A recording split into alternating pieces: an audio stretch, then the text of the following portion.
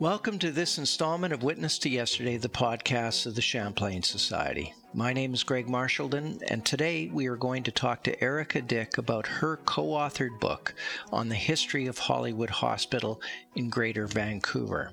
Hollywood Hospital was one of the few centers for the alternative use of psychedelic drugs in the treatment of alcoholism and trauma in North America in the late 1950s and early 1960s.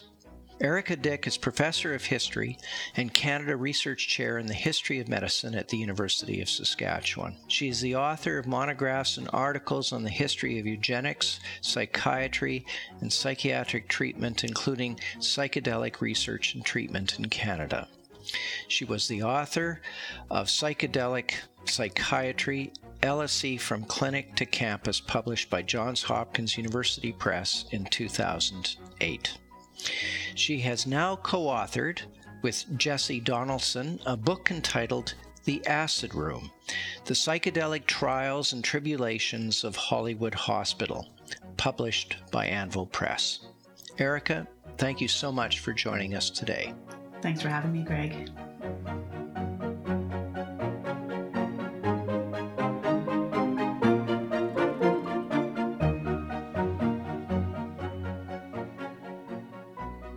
First of all, can you give us a snapshot of the history of Hollywood Hospital? Yeah, this is a fascinating clinic that was located in New Westminster, British Columbia. And for people familiar with Vancouver and Greater Vancouver, if we think about psychedelics, we often sort of perhaps think about Kitsilano or think about sort of the downtown east side. But here was this private clinic that was a little bit more elite, a little bit sort of outside of the what we might think of as the heyday or the epicenter of psychedelic research and experimentation in Vancouver. It opened originally as a tuberculosis sanatorium in 1921, but it came under new direction in the 1950s, and it was at that moment that it started to embrace this alternative therapy of psychedelic research, mostly for addictions, but also for a few different kinds of diagnostic categories. Well, tell us why you think Hollywood Hospital should be better known in terms of the history and use of psychedelics in psychiatric care in Canada and perhaps North America as a whole. There are a couple of really interesting things about Hollywood Hospital that I think, in some respects, set it outside the frame. One, I'll say to you, Greg, but for your listeners as well, that this was a private clinic. It was a clinic that didn't really fit within the confines of Medicare, so it predates Medicare, but then it also sort of retained its private space. It remained a private health provider throughout the 1960s into the 1970s. So that's interesting in terms of where clinical care was occurring, particularly in addictions research in Canada. It also, though I just mentioned it was in New Westminster, not in Kitsilano, not on the downtown east side in Vancouver, but here we also have a really interesting space where Vancouver has been Canada's sort of epicenter for harm reduction activity and activism. And Hollywood Hospital, I think, deserves to be considered within that longer history of harm reduction and thinking about addictions in different ways. So Vancouver had a lot to offer. And lastly, a piece of this, not the least important one, but just another piece, is the way that psychedelics are now kind of encouraging reflection and resurrection. Some people are calling it a renaissance, a psychedelic renaissance. I think it's important to look back at some of these research centers from the 1950s, 60s, and spilling into the 1970s to understand why they invested in psychedelic research in the first place, and then what closed those doors to research. And so Hollywood, I think, deserves to be put on that map, both for the kind of health policy components, but also for the kind of psychedelic research and treatment that was taking place at the time. Now, we at the Champlain Society are always interested in how documentary sources can be preserved so that we have the raw material on which we can better understand, interpret, and reinterpret the history of Canada. So in that context, can you recount for us the backstory of how you came to discover the primary documents you and Jesse Donaldson used to recreate the history of Hollywood Hospital? Thank you for that question. This is actually kind of a fascinating story in and of itself. And as a historian, I'm sort of this story is just the kind of stuff that gets you up in the morning and gets you wanting to go to the archives. So I'll say at the outset that Hollywood Hospital has this kind of larger than life reputation, and we can follow it through newspapers, and with the release and digitization of more and more newspapers now, we were able to track some of the stories. But those stories were, like I said, larger than life often. Claims of these film stars and elite people coming into this hospital, being flown in private jets, paying exorbitant amounts of money, and we couldn't tell what was true. And of course, we were looking for the stories beneath those and the archival sources that might help us to verify some of these claims. So here's the fun part. We know that there were hundreds of patients who visited this hospital. The British Columbia archives claim to have no information about this. I had done some research in Saskatchewan on psychedelic psychiatry here, and I had seen a lot of correspondence with Hollywood Hospital, with folks in Saskatchewan who were also engaged in psychedelic research. So I had some of the pieces from the edges, but we were missing this major component, the major archival documents. I got a phone call in 2006 from Frank Ogden, a fellow who claims that he's a futurist and a self-trained therapist who worked at Hollywood. And he said that he had all of the patient records in his possession and that he was trying to sell them on eBay. He said he had stories within these boxes that were so amazing and, rich with detail, but also could fetch a fair price, he felt, because there were private stories in there that he could sell. He lived on a houseboat in the Georgia Strait and for years tried to sell these records. And what I've heard, some from communicating with him directly on the phone and others from people who got to know him in the Vancouver area, was that he actually lost his houseboat and ended up was rather homeless in Vancouver. And some people worked with him to try to get those records brought into the archives. He died, I can't recall the exact date when he died, but about 7 years ago, I think he died. And those records had just then been transferred to the archives. And luckily for me, one of the archivists who I'd already contacted about this, and I knew him from other work, phoned me up and said, the records have landed. And I rushed to Victoria, dropping everything else I had going on, and was just so eager and sort of hungry to go through these records, which were dazzling in many ways. But I think in some respects, as a historian, they were fantastic. If I were chasing those stories about, star-studded elite figures, I was somewhat disappointed in that regard. I think Frank Ogden maybe oversold the dazzling component, or the claims of superstars having landed in this facility. It's possible that he tampered with the records. Certainly, that is very, very possible. But the records themselves are so rich and so detailed and so intimate at times that there is definitely a story to be told here of the amazing people who came through, even if they weren't, wealthy film stars. Or Barbara Streisand was one of the names that came up in the newspaper, but we didn't find any evidence of her coming through. Well, certainly we're introduced to a fascinating cast of characters in this book, and some of them I know, like Aldous Huxley, Humphrey Osmond, and Abram Hoffer, people that I'd read about before and people that I've been introduced to through your first book, but I'd never heard of Al Hubbard before.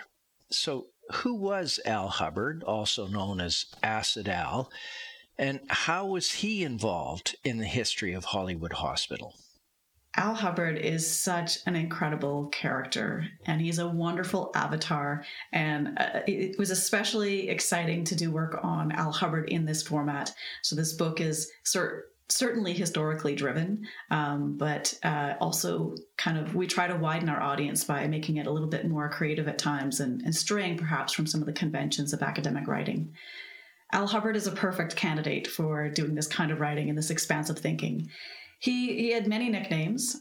Johnny Appleseed of Acid or LSD, Captain Trips, simply the Captain, and he is this enigmatic character. There's another book by Brad Holden, a Seattle-based author, who has written sort of an antecedent to this. So he writes about Al Hubbard and his rum running days, and he's a bootlegger in the Seattle and Puget Sound region where he clearly is a double agent. And he keeps flipping and he gets into a lot of trouble, but he is also a kind of dazzlingly charismatic person who somehow seems to keep surfacing and sort of landing on his feet. He's very creative. He's very entrepreneurial. And so as the rum running business kind of runs out for him and he sets his sights north in Canada, Vancouver, he bought an island, Damon Island, where he lived. He continues to play this kind of double agent, really mysterious character. He doesn't write a lot. He doesn't leave a lot of records, but he certainly leaves or looms large in the memories of people who worked with him. He becomes Canada's sole supplier of LSD that it was imported from Sandoz in Switzerland. And here again, this kind of entrepreneurial spirit takes over, and he looks at a variety of ways of making money, but also embedding LSD into a medical framework. One of the things that Al Hubbard does, which again makes him this larger-than-life enigmatic character, is he fakes his credentials. He claims to have an MD at one point, starts writing his name as Dr. Al Hubbard, but he purchased this from a diploma mill.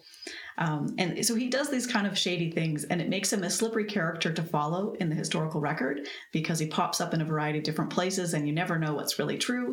But he's also such a fascinating character for telling this story because he has these really bold ideas, but he doesn't always have the follow through. So the term Hollywood immediately raises the image of movie stars. And it was an image, I think, that was actively propounded by those running the hospital. How does this image match with the reality that you found in your historical research? Yeah, often, the truth that lies behind these things is less interesting, perhaps. But, Hollywood Hospital was named in 1921, not for any connection with California, but it had to do with the trees that were growing on the grounds, the Hollywood trees. And so that's where the name comes from. And it was a TB sanatorium initially. So, a very distinct historical root there. But I think that the clinic played upon this image of its connection with Hollywood. And absolutely, there were connections to Hollywood in a variety of ways, not only sort of the greater Hollywood area or, California and Los Angeles more broadly. People like Aldous Huxley was a consultant. There were a number of people who were networked in with Hollywood Hospital who participated in the research or gave advice or helped to find clients who would come into the hospital. So in that sense, there is a real connection to at least California, if not Hollywood specifically. And there were film stars who came through these doors. And certainly, even when the records don't bear it out really clearly, there were definitely film stars who sort of moved through these spaces. One good example, one of my favorite examples, is Mimsy Farmer. Mimsy Farmer was a woman, an actress in LA. One of her famous scenes was in playing a woman who was sort of, depending on what you read, freaking out on LSD or simply having an LSD experience. It's in a film called Sunset on the Riot Strip. And what we found in digging into this a little bit more was that she had volunteered to come to Hollywood Hospital as a nurse and as a guide. So she had her own experience and then stayed on to sit with people as they went through their experiences. And certainly her interactions with clients and her own experiences at Hollywood helped her to play that role when she later played in Hollywood, California. Right. There was also some opposition at the time to Hollywood Hospital, its methods, the nature of its treatments. What was the nature of this backlash, and why was there even a concern at the time? Because after all, LSD and other substances such as mescaline were not yet illegal at that point. Yeah, and this is I think, a fascinating piece that really strikes with some of the Canadiana components. One, I think that this Addictions Research Center, or this clinic that was providing sort of elite treatments, so you had to pay for them, started to get in trouble with aligning with the principles of Medicare. It's prior to the Canada Health Act, of course, but they're continuing to operate in this private way. And there was some pressure, including from inside their network, people who were working in the Saskatchewan clinics, for example, who wanted them to reduce the fees or to get into an alignment with a publicly funded center. That's one piece where there's sort of internal financial and policy kind of back and forth. The other thing was, though, when you have someone like Al Hubbard on the payroll who fakes his credentials, flies around the world, brings in different supplies, not just his briefcase of acid, which is kind of notorious, but he starts bringing in other kinds of substances as well, and opening up or broadening the kind of menu of psychedelic options, or at least psychotropic options. Some of the substances weren't even psychedelic. He wanted people to go through this kind of testing phase where they would take carbogen, and he would bring his carbogen tank. He was testing things like bringing in a strobe light, and some people didn't like this. But one of his other innovations or experiments was having a Catholic priest take acid and think about what this meant in spiritual and theological terms. And other people really resented this idea that they would take LSD in the presence of a priest. This was about the worst thing that some people could imagine. And so there was this friction building and this tension building about how do you design the appropriate space and the appropriate conditions for optimizing this therapeutic encounter. Should it be done in the presence of a priest? Most people said no. Al said yes. Should it be done with empathetic observers? People who have had their own experience with LSD, mescaline, or psilocybin in this case. What were the doses? And some of that internal tension was also driving and sort of creating these divisions within Hollywood Hospital. And lastly, I'll say that this is certainly not unique to Hollywood, but the rising evidence of psychedelics being taken outside of a clinical context started to also put pressure on clinics that were under surveillance. What was happening to their supplies? Were Hollywood hospital supplies being fed into UBC campus or Kitsilano flop houses or Gastown? Were the Gastown riots being fueled at times by psychedelics? And there were a number of researchers, including local UBC psychiatrists, who were quite adamant that places like Hollywood and the kind of research that was claiming legitimate psychedelic research was actually fanning the flames of what was a countercultural revolution or a variety of dangerous and risky behaviors associated with drug taking more broadly.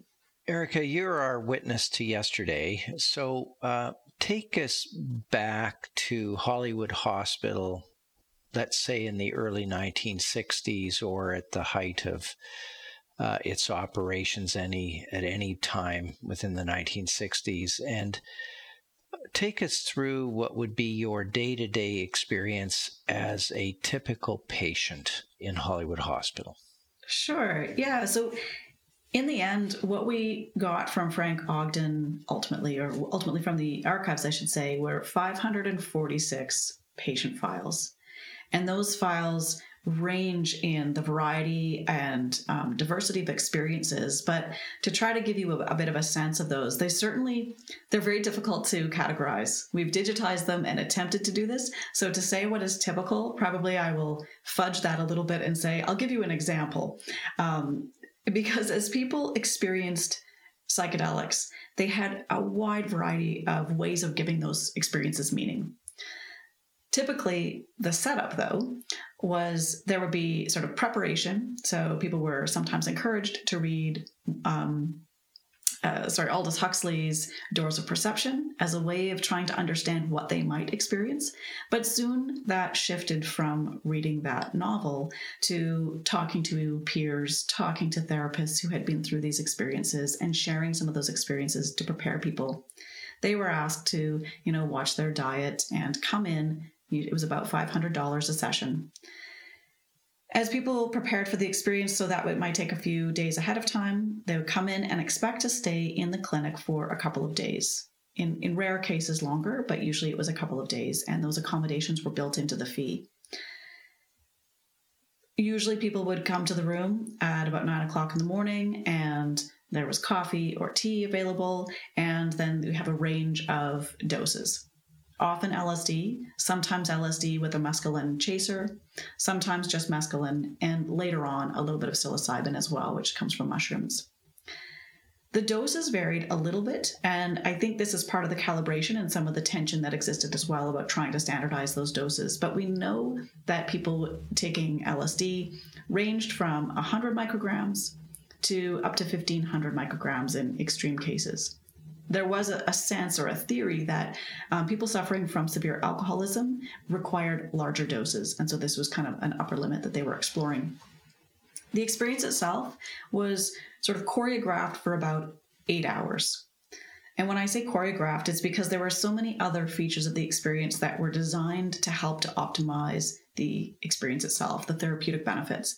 So making sure that the room was designed to be comfortable, with safe and private access to a washroom, with a comfortable couch, maybe a beanbag chair, something for relaxing.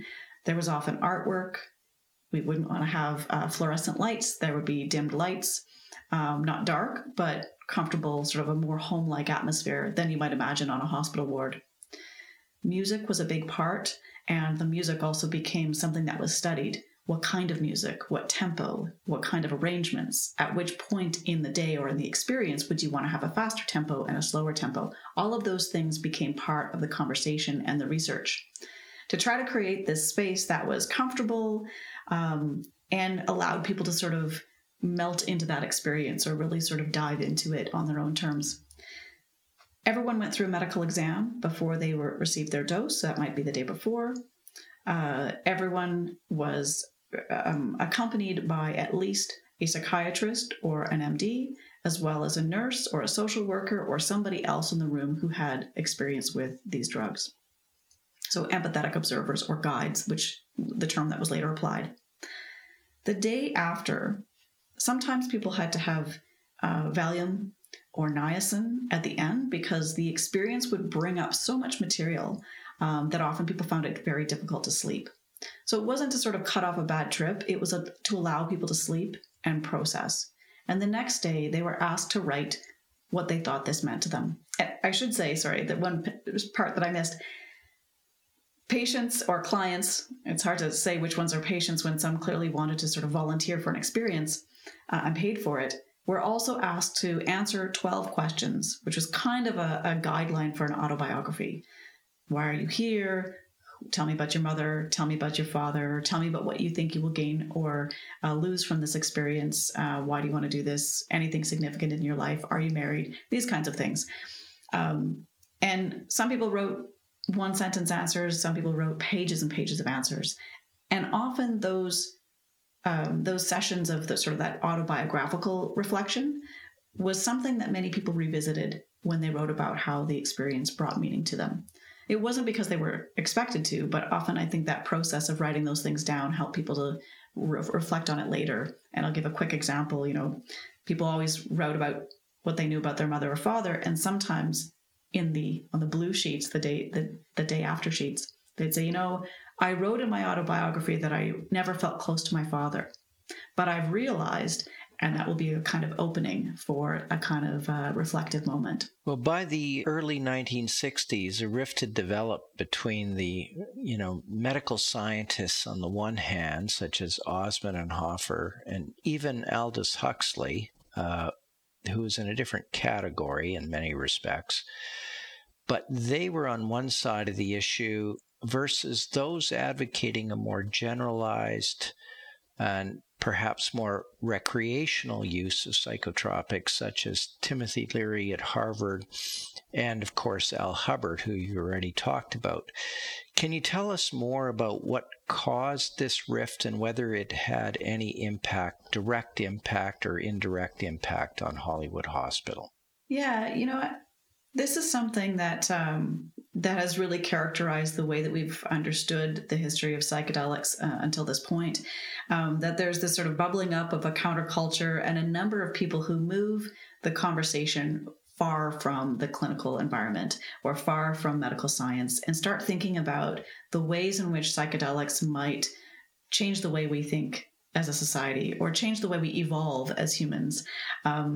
And people like Timothy Leary, the Harvard psychologist who lost his job in 1962, he's one of those. And this kind of, again, a wonderful avatar who becomes the embodiment of some of these values that represent hope for some, but certainly represent a tremendous risk for others. Richard Nixon would, of course, be the first one to see the risks involved. He described Timothy Leary as the most dangerous man in America at one point. And partly that was because he was really encouraging psychedelic drug use in a way that, was completely reckless or risk averse, certainly according to Nixon. Others like Ken Kesey, who was a literary student at Stanford University, he volunteered for this experience. I recently did some research and met his wife, Faye Kesey, who told me that when Ken signed up for that experience, he'd never even tasted alcohol. He was a very sort of Christian, teetotaling guy who becomes one of the sort of father figures of a psychedelic-inspired counterculture, or, a way of questioning American values and writing about it through psychedelics. So what led to the closing of Hollywood Hospital in the end? I think that there are a few different things here, and unfortunately, the records are not robust enough for me to confidently say this is the answer.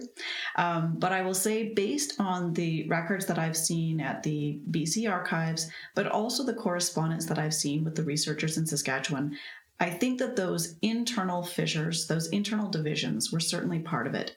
The, Hollywood environment, the Hollywood hospital environment was moving further away from what people like Abe Hoffer, Humphrey Osmond, and as you mentioned, Aldous Huxley, the way they're describing setting up protocols and maintaining a kind of medically robust set of research principles, Hollywood starts to drift away from that.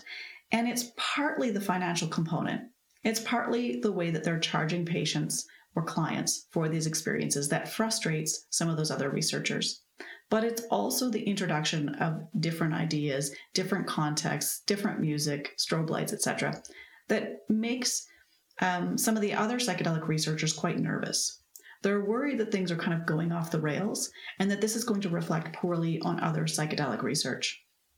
Those internal divisions mean that their network starts to crumble and fray. And certainly someone like Captain Tripp's, Al Hubbard's, very sort of flamboyant use of psychedelics, even though he and Leary didn't get along. Maybe they were sort of too similar. But he definitely didn't, Al Hubbard certainly didn't care much for authority. He flirted with ways of challenging authority in a number of different venues and settings. And I think this probably, it very much frustrated some of the other contemporary researchers. Ultimately, BC Health also clamped down on what was going on in Hollywood Hospital.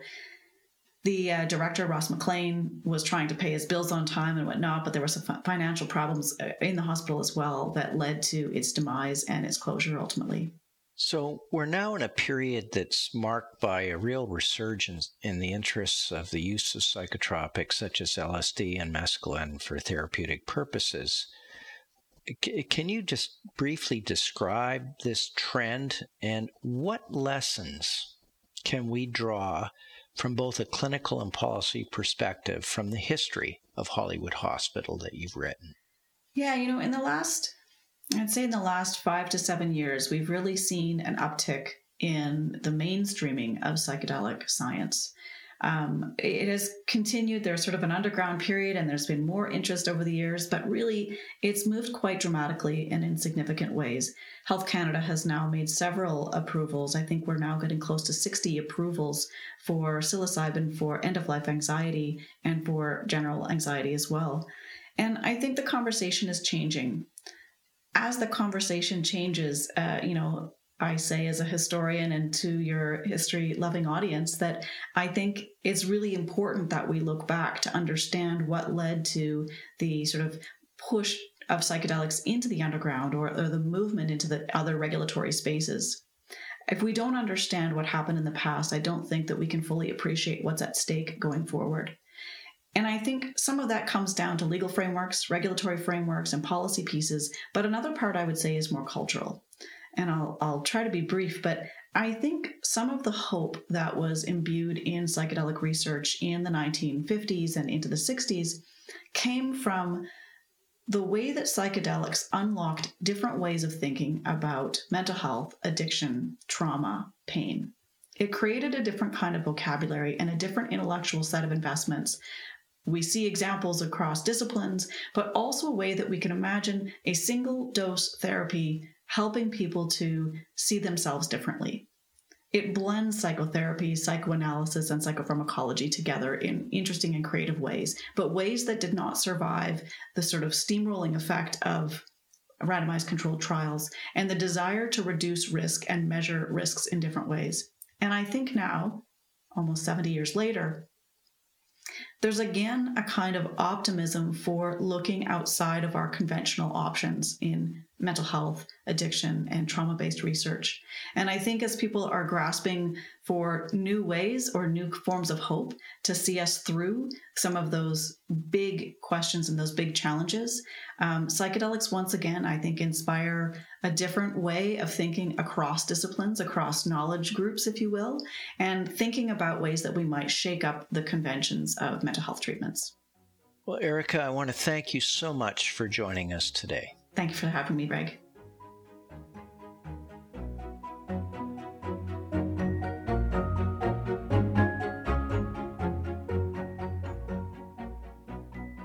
My guest today was Erica Dick. She and Jesse Donaldson co-authored The Acid Room, The Psychedelic Trials and Tribulations of Hollywood Hospital, published by Anvil Press, an independent commercial publisher in Vancouver.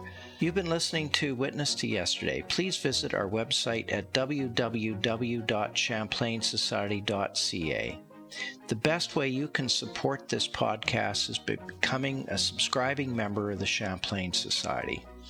If you like what you've heard, let your friends know by forwarding this podcast through the social media of your choice. This podcast is made possible by the members of the Champlain Society who work hard to bring to life original documents in Canadian history. We want to thank the Hudson's Bay Company History Foundation, the L.R. Wilson Institute of History at McMaster University, and a consortium of Canadian scholarly book publishers that includes the University of Toronto Press, UBC Press, McGill Queen's University Press, the University of Regina Press, and the University of Ottawa Press. My name is Greg Marshallden. This interview was recorded on November 16, 2021. It was produced by Jessica Schmidt.